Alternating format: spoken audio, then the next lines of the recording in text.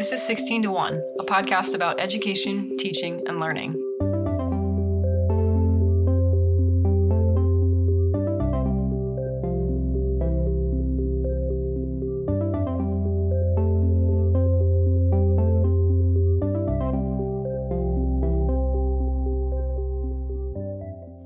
Hello! I wasn't ready. I just took a big sip of that wine. What are we drinking? I thought I had more time. Okay. I think it's still Gewürztraminer. It's Gewürztraminer. The only thing we can agree on. It's this really weird white German wine. It's not weird. It's weird because you think you're bougie and you didn't know about it. No, it's weird because Germany is not known for its wine. That's a very, very German let the word. Germans have their things. Gewürztraminer. Can I keep drinking or should I stop? Oh, please keep Away drinking. from the mic or And into the mic? why are we drinking tonight? Because Chelsea wants to talk about No Child Left Behind. No, I want to talk about Common Core. I know, but we have to talk about No Child Left Behind to get there. Yeah, you're right. And that's why It's I'm actually the hoop drinking. through which we have to jump. The Common to Core get to doesn't, Common Core. inherently make me... I mean, it does, but not because of itself, I suppose. No Child Left Behind makes me drink. Okay, talk to me about No Child. So really our topic tonight is that, we're all tired. We're all tired, I don't honestly. want to. We don't want to talk about You this, but we're chose talking this. I did the No, Googling. we preordained this subject for this episode. I think that's why we put it off for so long. We've been Neither of waiting us for a really felt while passionate to about record this one. So when we release these, they're not going to be in exactly recorded order because we're trying to, get ahead of the curve. And we don't want to do this, but I think we have to. We've been trying to put off this Common Core thing. So we're talking about Common Core, but in order to get there, we have to go through No Child Left Behind. So I'm going to take my glass, and I'm going to let you do this part. Talk about No Child Left Behind? Yes, this is all you. Oh, okay. You felt like this was your part, and I support you always. Yeah, the sort of emergence of Common Core through NCLB. So NCLB was this. This is George W. Right? Who had this brilliant idea. No Child Left Behind. This is actually kind of surprising to me. Well, okay, our very own. We are natives of Ohio. NCLB was co-authored by Representatives John Boehner, Republican from Ohio, George Miller, Democrat from California, and Senators Ted Kennedy and Judd Gregg. Like actual Ted? Yeah, like Democrat of Massachusetts, real. That's like real actual Ted Kennedy, and Judd Gregg, Republican of New Hampshire. So, NCLB, it's this thing that happens. President Bush, George W., signs it into law January 8th, 2002. So this is quite a while ago for us. We were in, middle school? I was 12. We were 12. Right, 2002. So NCLB, what it does, requires all public schools receiving federal funding to administer a statewide standardized test annually to all students. So this is the thing that kind of kicks off the whole obsession with standardized tests. And it's all tied to money. We were already being tested before. We were being tested. Because we had the 4th grade proficiency in Ohio. But this sort of modern this is what kickstarted OGT, which is the high graduation test, which just got replaced recently. So things like the ACT and SAT existed before this, obviously, and AP tests existed before this. But this was the kind of... I think this is when they realized that testing made money. Yeah. Mm-hmm. This kicked off the fever pitch of making money through standardized tests. So thank you, George W., for setting us down this dark and twisted path. So we start with NCLB. It's really the thing that sets us on the way to Common Core. So can we just move on past it, though? Because No Child Left Behind will probably be a separate episode. We could do an entire episode. Because I think every essay I wrote in college was about how horrible it was. Yeah, it's a thing unto itself. But something that emerged kind of like a presidential generation later from NCLB was Common Core. Common Core comes along, led by Barack Obama and Arne Duncan, his Secretary of Education. They are banded standards that have to do with fulfilling some of the aspirations of NCLB, and they are designed... It's all about proficiency. Yeah. Common Core standards are designed to try to get every student who goes through a public school in the United States on the same kind of level, similar experience of proficiency. Yes, similar proficiency levels by the time they graduate, similar experiences. I think it was probably based on accountability, which was a nice thought. Sure, this is a very complicated subject for me. The ideal, I think, might be noble. The implementation is really horrid. I don't disagree with that, but I think in thought and in hope it was, to even the playing field, so to speak. Yeah, that's the attempt, which I can respect. And I think there are definitely worse things happening in education. Oh, for sure. So I guess where we come into play, or I come into play in my educational experience, as far as this being year 7 in the classroom, but year 8, I guess, in actual, I don't want to say practice, because I was like student teaching and whatever, but when I was student teaching in fall of 2012, the district that I was at was heavily involved with Race to the Top. Race to the Top was essentially a bribe to get states to adopt the Common Core standards. And there's a lot of money involved. And so my student teaching school brought in tons of money and used tons of money with Race to the Top as far as teacher incentives went.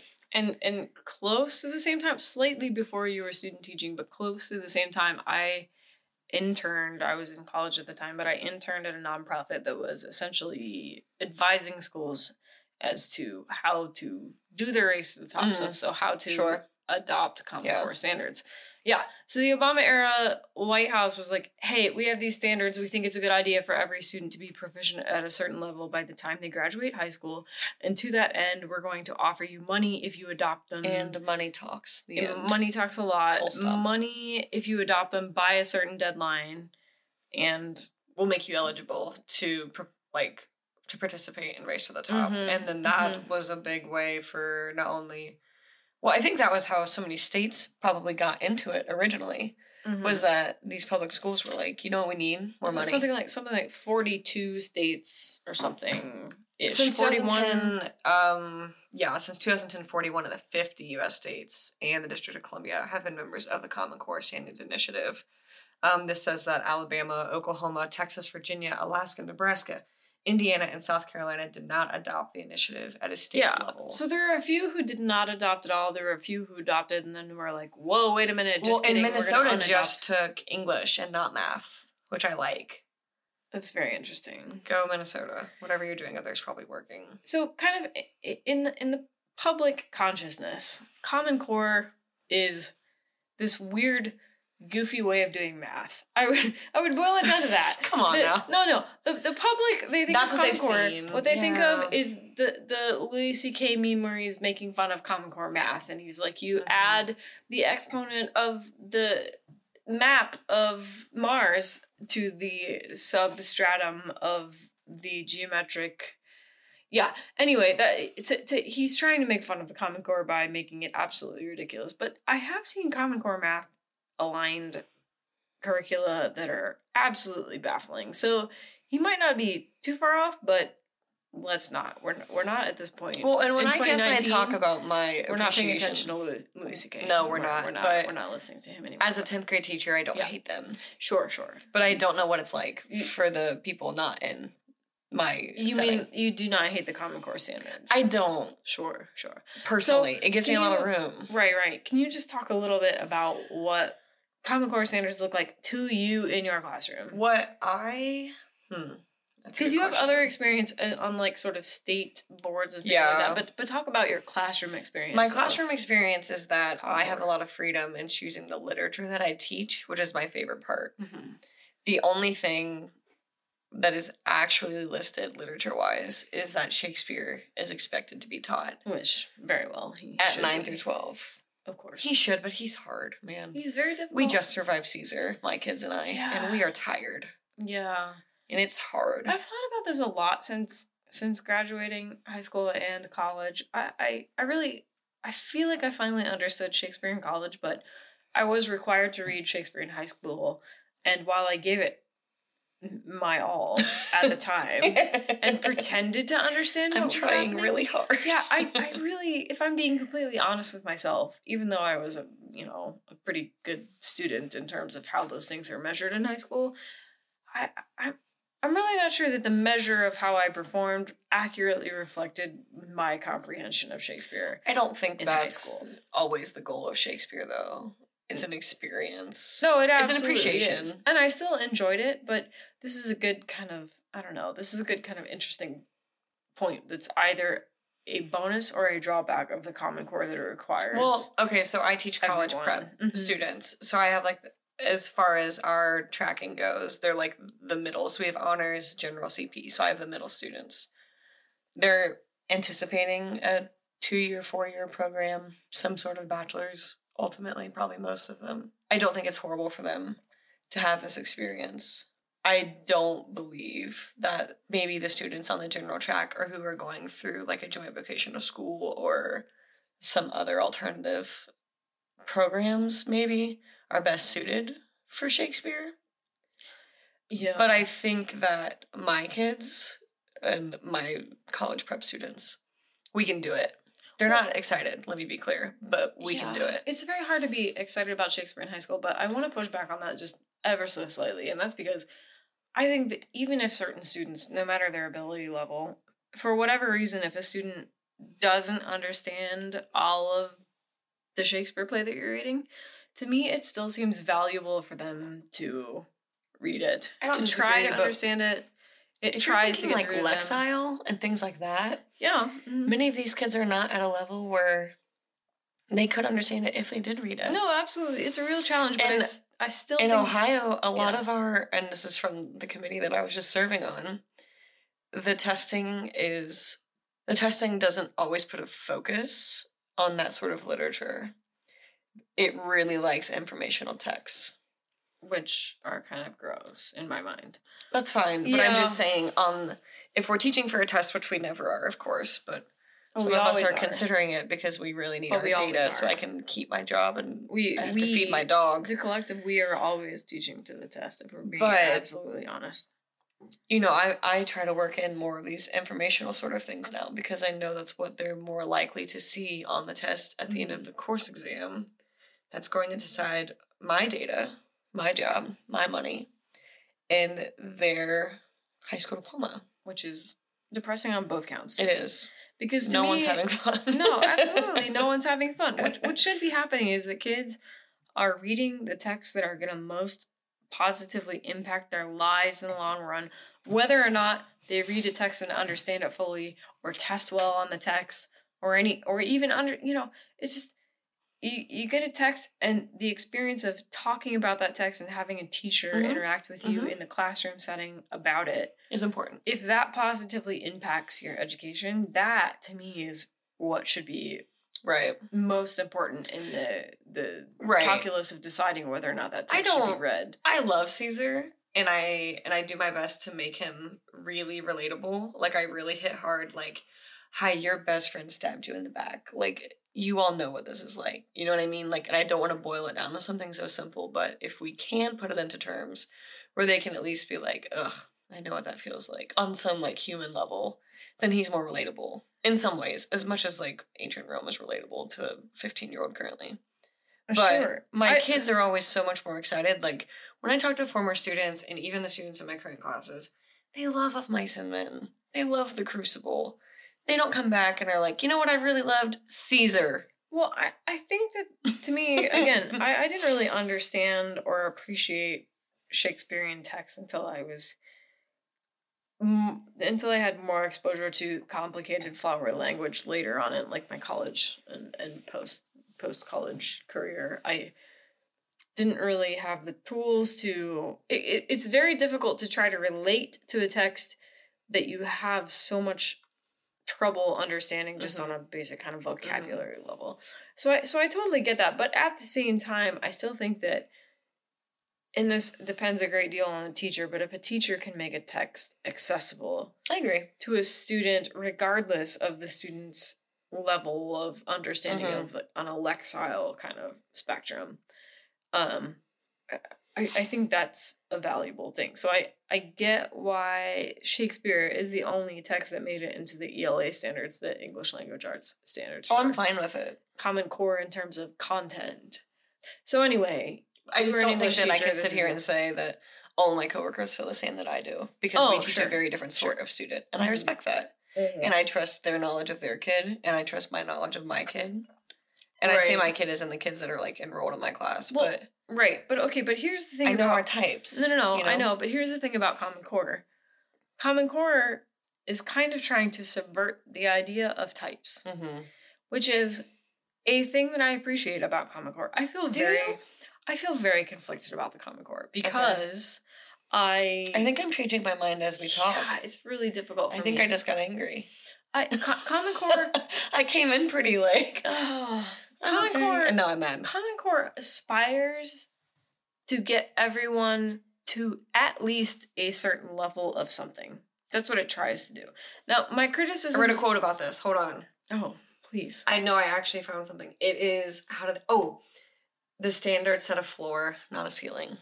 That's a direct quote from, I think, NPR. Absolutely. Which to me is a double-edged sword because I like the idea... I'm a very pro kind of liberal arts approach to education person. That's the understatement. I believe of my everyone life. should have a holistic education, and I think that English teachers should learn chemistry, and I think that chemistry people should learn about, early medieval polyphony. I think that everybody, this is very reflective of my undergraduate education too, which was very much a liberal arts approach in that kind of traditional sense, but I think that everyone should have at least some basic exposure to pretty much every field of knowledge but that they can.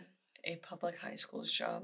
Yes. Or is that also contingent on their 4-year degree? No, I think that what is happening is that people have to make up for deficiencies in kind of these common knowledge areas that I'm talking about in terms of liberal arts. They have to make up for them when they get to college because students are not being exposed to them at the level that they should be in high school. And so colleges are trying to make up for that. But at the same time, it's really difficult for me because I think something like Common Core establishes a baseline and in so doing encourages and sometimes monetarily rewards teachers and administrators and districts for achieving the kind of bare minimum of what is acceptable in terms of let me just be clear though, like the Ohio State report cards for public schools just got released and it's like never good for anyone. So as much as we want to be like, oh, we're not, like the state report cards for public schools are so hard to score well on, and it's like so exciting to get a C. Yeah. And I would consider my employer to be a pretty high achieving school district as far as offerings and things like that, opportunities, that type of thing. Mm-hmm. So, I mean, that's a whole nother double-edged sword if you want to go over there, too. I think the problem is with the implementation of Common Core. I don't disagree. The implementation, it aspires to level a playing field, and in so doing, brings the whole playing field down a couple of notches from what it really could be if there were no attempt to level a playing field. If that makes sense. I mean, I'm here for it. And again, I don't blame, I especially do not blame teachers for this. This is never the fault of teachers. I think that it was pretty young when it got moved around as quickly as it did. I mean, we're talking like they were released in 2010, but they had already announced the grants the year before, so they were expecting it. It got moved pretty quickly as far as rollout. Mm-hmm. In terms of a really and I blame huge Bill and Melinda Gates and Pearson. Let's talk about the role of the Gates Foundation in Common Core, because this is kind of a lesser known aspect of this, I think, for most people maybe. The National Governors Association kind of spearheaded the initial development of the Common Core standards, and they're the ones who actually own the copyrights of it. Which I guess is like a teacher who makes $0, roughly, like take home. They probably saw Race to the Top and the rollout of the Common Core as a way to help boost teacher incomes, at least in some small, slight way. Sure. And so, I mean, that's something that everyone wants to vote for, that helps politicians get reelected. So I think if that's what they were going for, then, I mean, maybe they wanted to help teachers. But it just seemed really rushed. I don't think anyone had any ill will toward teachers in the rollout of these things. And, I mean... Except for the math teacher. Well, yeah. The Gates Foundation is an interesting kind of study in the complicated nature of education policy. Because so Bill Gates is very interested in education, but has absolutely no experience talking to normal human beings, especially not teachers in public schools in the United States. He thinks he knows because he listens to these like audiobook lectures about education. He's very interested. So that's not how you know? No, he's very interested in education, but he means well, but he implements things in a way that is very foreign to the average public school teacher in the United States. So I sympathize with Bill Gates' interest in education, absolutely. And he's very complicated in my mind because he's a gajillionaire, but he's also a big-time philanthropist. But he sometimes, I would just love to sit down with him and be like, hey, listen, that's not really the way that this happens in the real world. So, this guy who doesn't know the price of groceries is trying to dictate. He doesn't know. Best Secret Santa on Reddit. Yeah, he's a great Reddit Secret Santa, but he does not know the price of a bunch of bananas from the grocery store or a gallon of milk. That's a great video, though. He tried. He's so disconnected from the real world that he does not know the price of common grocery items, but yet he's trying to dictate, in a way, through funding, what every public school student in America knows by the time they graduate high school. It's just this very troubling initiative funded by him and the National Governors Association and some big-time philanthropists who are also gajillionaires like he is. Again, a very fraught initiative from the get-go in terms of following the money. I think that, again, I do think they're actually trying to do good, but I think that, I mean, we can talk about the kind of aftermath. Well, doing poorly is not helping anyone. Yeah, right. And we kind of know now, we're starting to know, there haven't been very many studies on the actual effectiveness. There's a lot of questions of if it's actually succeeding. I think in 10 years, I mean, we're pushing 10 years, yeah. We should have an idea. But Ohio just switched their standardized tests recently. So that's a new rollout-ish, relatively new. That doesn't help us to better understand, I don't believe. Right. Because now we have a new test to teach too, to understand. It's been very difficult to measure the effectiveness of Common Core, which you would think would be one of the things that was built into the legislation. Let's see how this actually does. No, they didn't build that into the legislation. So it's kind of willy-nilly trying to evaluate the effectiveness of Common Core in states that adopted it or didn't adopt it or adopted it and rescinded. And there are just too many moving parts. Like, these new textbooks are called Common Core aligned. Because the Common Core doesn't put out anything of its own, textbook-wise. Right. So now Pearson, whoever else who does publishing, is doing their best to interpret these standards. Right. I think we're gonna have a whole episode on Pearson at some point. I would like to. At least. That can be just you. Pearson is a big, bad, scary name in education, but yes, there are worse. Trust me. But the question of like, is it failing? It's hard because there are new teacher evaluation systems. There are new testing systems. There's very little training on these standards. And so teachers are just kind of in this place of, I need a job and I need my kids to do well. And I want them to do well. But those are not always the same thing, if that makes sense. I think it's troubling that the Common Core standards were not developed with an accountability mechanism built in. For themselves. Right. So there are people trying to do studies on the effectiveness of Common Core right now, and they're kind of having mixed results, but most of them are saying either everyone stayed the same or got maybe a little bit worse. Right now. That's the consensus. We're waiting for some more studies to attempt to define the effectiveness of Common Core. I don't think 10 years is enough. I mean... It doesn't feel like enough. Not with changing graduation systems. Not with new teacher eval systems. Again, not with that's and like Race to the Top is already gone. But Common Core should that money's already gone. But Common Core should persist outside of all of those factors. I don't disagree, but I'm saying and there's no sort of actual consistency in education. And so, like, my dad retired after 30 years of teaching, and he was a reading teacher, and he was a special ed teacher, and he ended his career as an 8th grade history teacher, social studies teacher. And he would always joke about his professional development to be like, it is the exact same thing, just with a new name. And so that's all that keeps happening. So the only sort of, I think if we could have some consistency along the way, as far as testing for students, as far as evaluations for teachers, Common Core might be able to prove itself as a little bit more realistic. Mm-hmm. But as long as there's so much money in testing and things like that, I don't think there's going to be a fair evaluation of the standards themselves. Yeah, I think it's going to be really difficult to get an idea of the effectiveness of any national policy in public education as long as there is education lobby money. Yeah, but I don't think I would say the old standards were. The OGT was so heavily criticized. That was our Ohio graduation test before. And it was always like, okay, you could earn half points on things that didn't really make sense. They would have you draw things to earn points. And for some of the tests, like, a 60% was passing. Mm-hmm. That doesn't seem...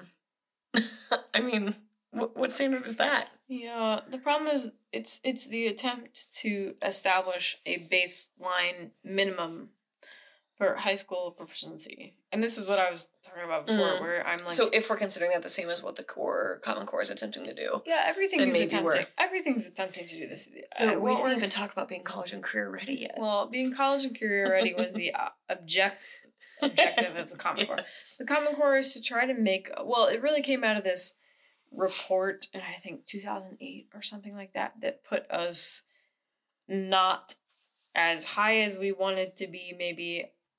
in relation to other countries in terms of educational achievement. Our students were not doing as well on the kind of worldscape as we thought we would. Which is such a bummer.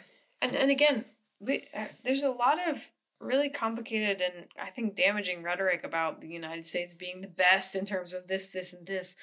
But at least in terms of our public education, we are falling behind other developed nations. You can't argue it. No, we can argue about a lot of things that the U.S. might be the best at, but there's no way we can contend with. The only way you could argue it is if you don't agree that we're the evaluation, the standards of evaluation. If you think that they're bunk, then you don't have to buy into our fading greatness. But I think it's kind of I think we really should pay attention to those things. And while in the United States we offer a lot of freedoms and opportunities that other nations don't have, what we don't offer is, I think, one of the core freedoms is the absolute best public education that a student can have at a grand scale.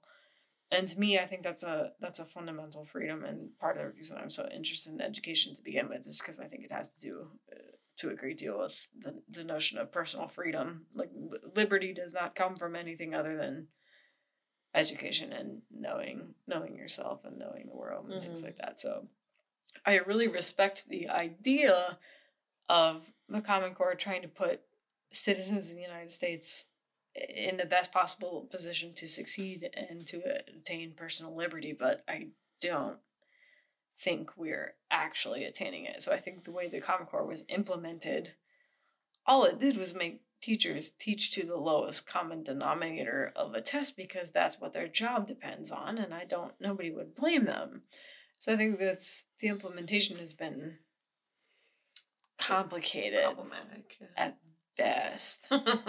And I don't know how to. I think Race to the Top was a really interesting initiative because it tried to mitigate some of those troubling repercussions. It tried to reward teachers who did not really teach to the test, but who helped their students succeed the most. It was a weird, nebulous in-between thing that tried to help teachers who were innovative and creative in their classroom and AKA knew how to play the game. Yeah. Well, a game. I think that game is more worth playing than the idea of like teaching. I mean, some valuable things from being in a school that promoted project-based learning and that kind of thing. Like I use a lot of project-based learning in PBL still. And PBL is one of my favorite things that I was able to get. And I think that's because that was a big push of Race to the Top. Mm-hmm. What's project-based learning? Project-based learning is the idea that not everything has to end in a test, essentially. So that we can understand a student's learning based on a project or a product other than just multiple choice matching. You know what I mean? Like they can show their knowledge and their growth and their learning through something that isn't just a paper pencil test. Right. So like my kids, one of my favorite PBLs I do is that at the end of the Crucible, which is about the Salem witch trial, my students have to make a conflict chart that has at least 100 bubbles. And they have to include quotes and characters and all types of things. And so if students can create something as complex as 100 bubbles worth of conflict charts about the Salem witch trials, they know their stuff. Mm-hmm. They've already found the textual support. They can already identify all of the problems in the Salem witch trial. PBL tells me that my students can show their learning without having to take some test, but they can create some large, detailed, intricate, supportive poster board or app or however they want to show this conflict chart, and they know it. Mm-hmm. And I think that's great. I don't think everything should have to end in a test. Right, but the way Common Core effectiveness is measured is in a test. No, I know. But that was my claim for a Race to the Top. I'm sorry. No. Yeah, absolutely. No, I'm just connecting it back and kind of trying to point out the issue with this. Well, is that I guess I would say that recently I sat on a committee in Ohio that helps to, I probably shouldn't get into like the specifics of what we do, but we help review test items essentially that could or could not end up on an EOC, end of course exam for the state of Ohio that helps dictate the points that a student earns to graduate. And so one of the things that we do, and this is based on Common Core standards, is called like every question has a DOK, which is a difficulty of knowledge. So based on the difficulty of knowledge, the DOK number per item, that tells us what the grade scale should be and what sort of learning they should show based on the difficulty of knowledge. Makes sense. So I think in the case of our Ohio test, and I don't feel incredibly supportive of this test as a whole, but after seeing that side of it, I feel like maybe that's the goal. And maybe we're not going about it in the worst way. What is the goal? This baseline data, right? Like not baseline data. How do they say it?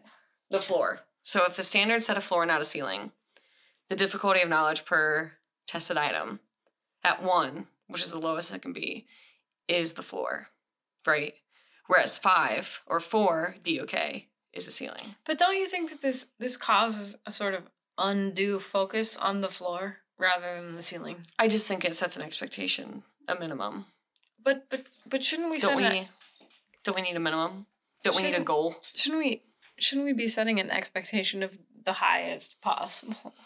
If you get to it, great. If you don't, that's what you can do, and congratulations. Yeah, but I mean, I think you still have to define them.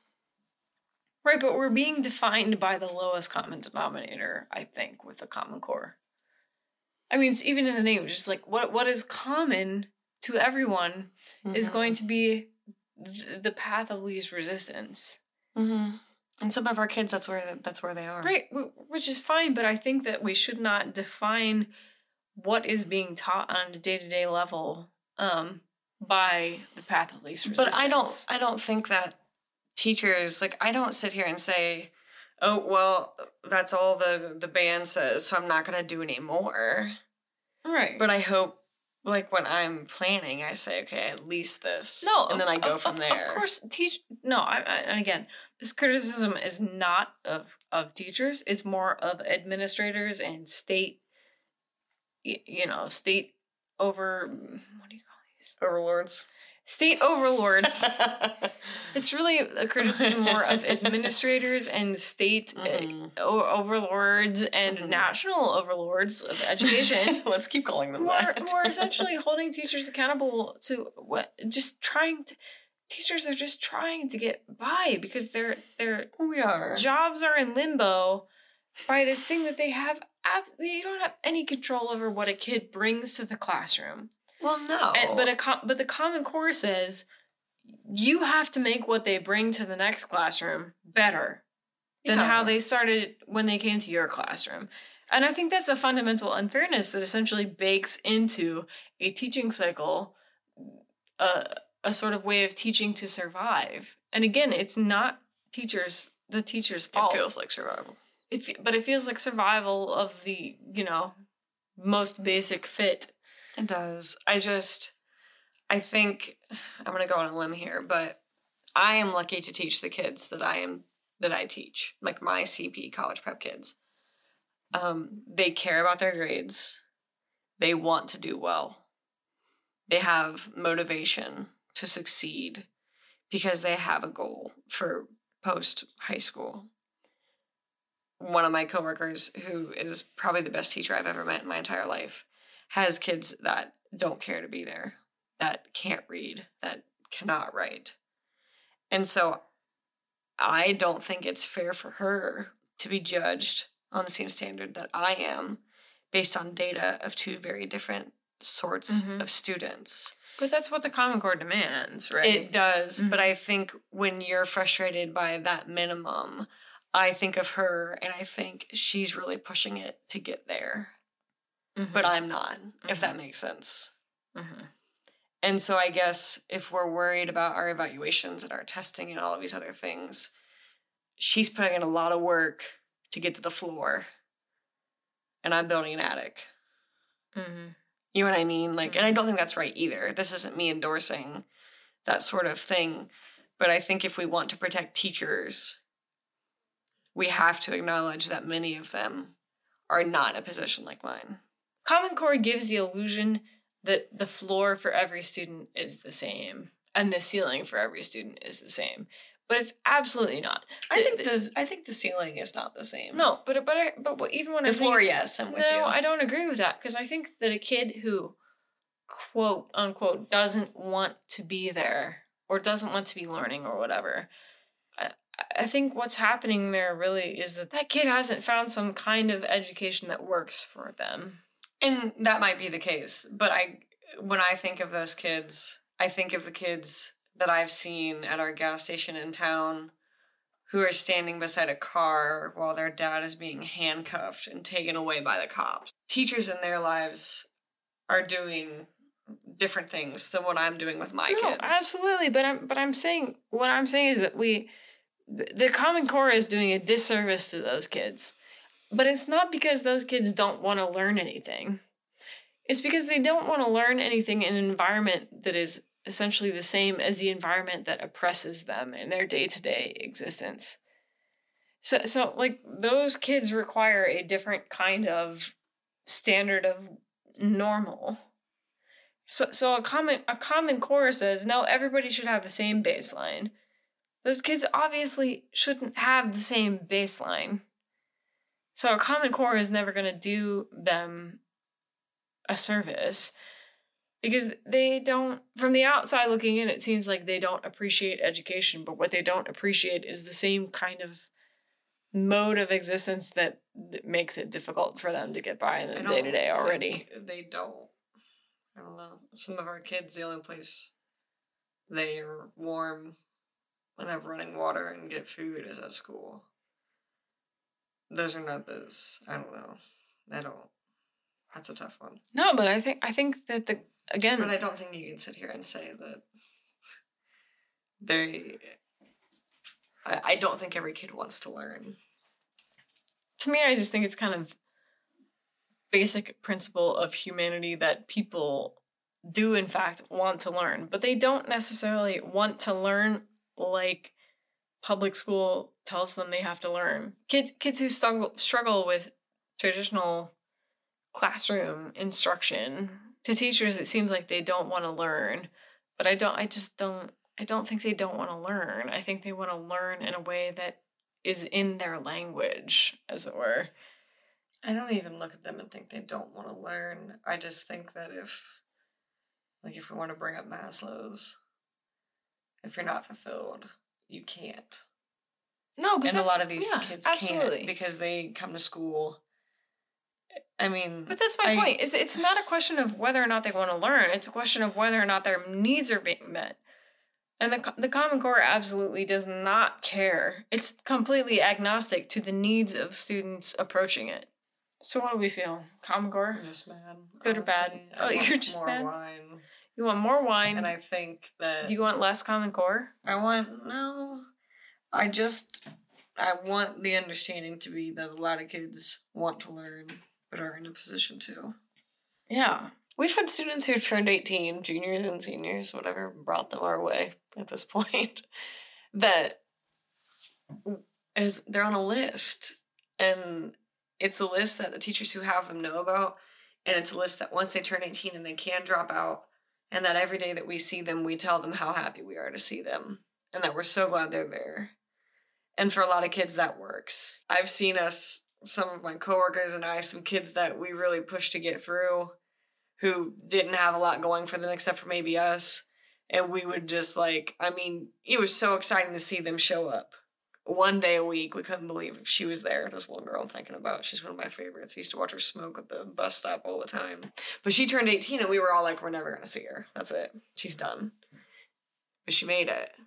I don't know everything about her story, but I know that maybe the few of us that were stoked to see her were probably the only positive thing she saw.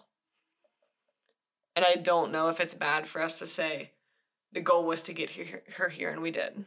She's not everyone, but I think kids in some positions, they might want to learn, but they're not in a position to learn.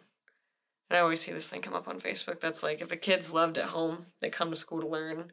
But if they're not loved, they come to school to be loved. And so I think that's not something the Common Core can measure. But I think if what we care about is getting them through, then maybe having a ceiling is not attainable for a lot of them, but a floor is reasonable. Mm-hmm. I don't want us to only get our kids here. And I don't think teachers only get them here and consider it a job well done. I know with her and some others that are like her, the kids that we're excited to see on their birthdays and after they've turned 18, maybe the minimum isn't the worst place. Because at least we've been stable and she's been there and she's been accounted for and she's not on the street and she's not in a lot of places she could be. And not every kid has that. I mean, most of our kids aren't those stories. Most of our kids want to be there, especially in my district, you know. I got smart kids. I have determined kids.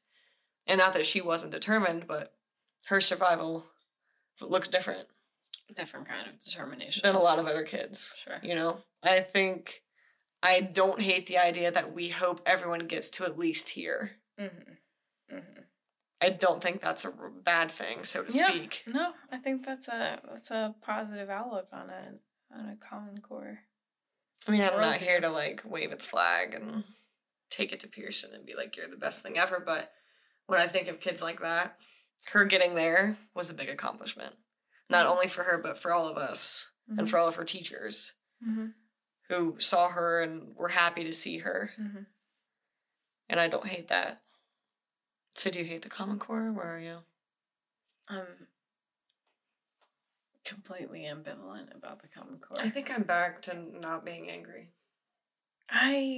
My instinct is to not like it, but you make it really difficult to feel feelings of negativity sometimes. No, so congratulations. Thank you. Common Core hit me up at no. No, I don't know. I think of her and I think of other kids that I've seen drop out that I wish wouldn't have, and it's hard. Mm-hmm. There's no one way. Mm-hmm. But I understand what you mean about we shouldn't want kids to only have this, as this analogy says, the floor. But I think if we want the American education system to have a chance, I think, don't we have to set a minimum expectation? Isn't that the question? I don't know. I do not know the answer to that. I mean, but isn't that the question that we're getting at? That is the question. Don't we say at least our graduates do these things? I think we need to do at least 50 more podcast episodes before we approach the correct answer to that question. I I mean, I think I know the answer because the conversion meter tells me, but I don't think I know the answer. The wine is telling you the right answer. No, I just mean, though, like, you were talking earlier about the European education system, and we always hear, like, oh, the Europeans, like, generally speaking across the board, their education system is incredible. Good for them. They also pay their teachers. Good for them. Mm-hmm. But shouldn't we at least say all of our kids can do this? I don't know. Maybe not. The difficulty there to me is... I think that's what it's getting at, But I don't think all of our kids are the same. I don't think all of our kids should be able to do this. Even if this... Even if this is a minimum, I don't think it's fair to every kid who goes through the public education system to require them to do this. I don't think that brains and minds are standardized in that way. So I don't necessarily think that it makes sense to say all of our kids can do this, because all of our kids are different and talented in their own ways and directions. Which also fulfills these standards. But why do we want all of our students to be able to do exactly the same thing? I don't take it that way at all. But that's what the Common Core is established to do. I don't think it's saying we're going to churn out a million little robots who only do these things. No, but I think it's saying we're going to churn out a million little robots who do at least these things. They're not even robots because they all have these. No, that's problematic to me. I don't want to churn out a million little anything who do the same anything. They all do it differently. No, they don't. But I mean, come into my classroom. Watch all my kids find an answer to something. None of them get to it the same way. They might have the same answer, but they didn't get it the same way. But that's not what the test does not boil it down to how they got it. It boils it down to whether or not they got it. That's really the issue with the Common Core. Again, it's not the theory. It's the practice of the Common Core that to me is problematic. It's just like the Common Core. If you have a multiple choice question on a Common Core inspired test, a student who answers A and another student who answers A, if it's the correct answer and the same answer, and one student got to it one way and another student got to it another way, the test doesn't care about that. And so the implementation of Common Core, even if the ideal of Common Core is the same, it doesn't. But isn't that what we want? Don't we want them to think on their own to get there? Yeah, we do. Get to the answer? But we don't want to evaluate them on just their answer, which is exactly what happens. How do they graduate?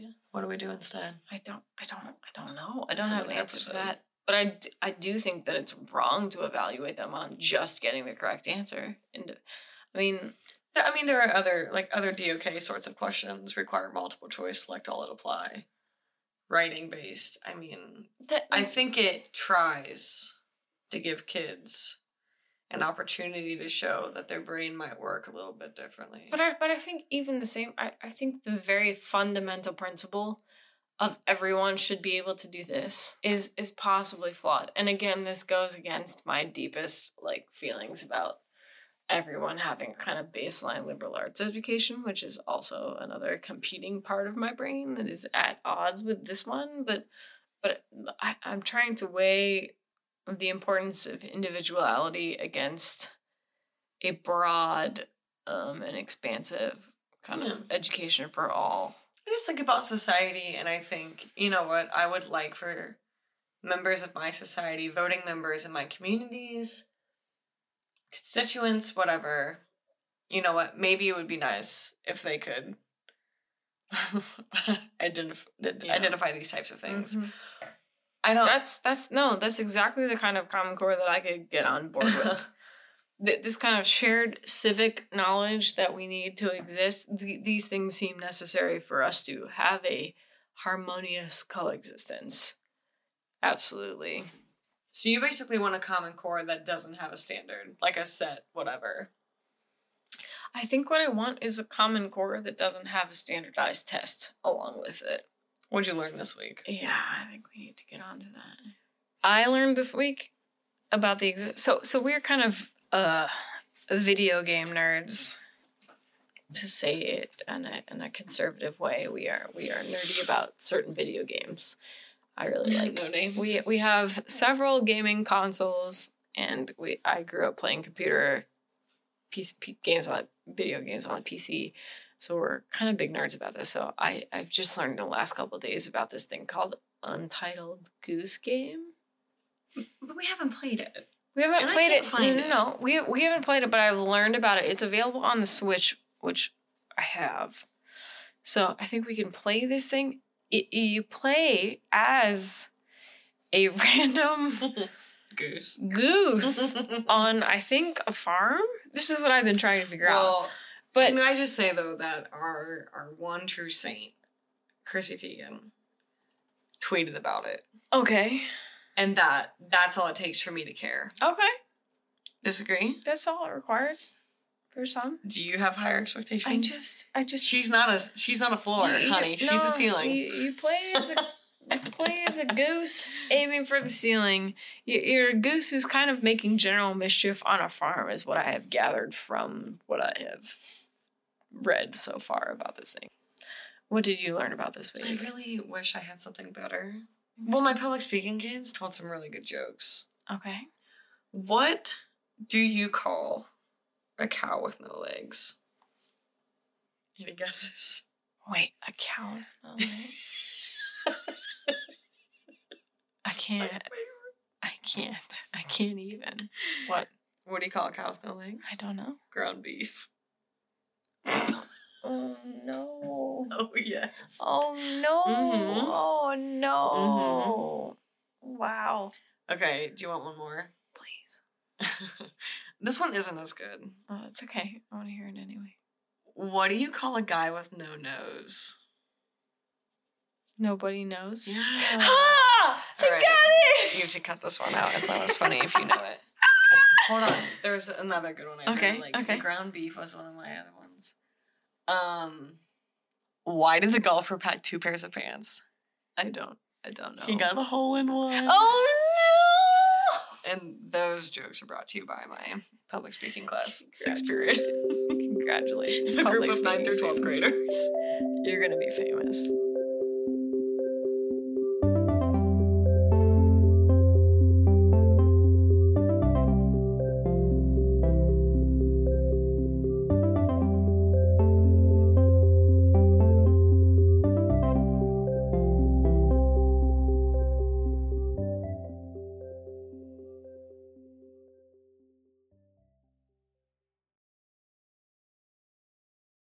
Have you seen Applesauce People?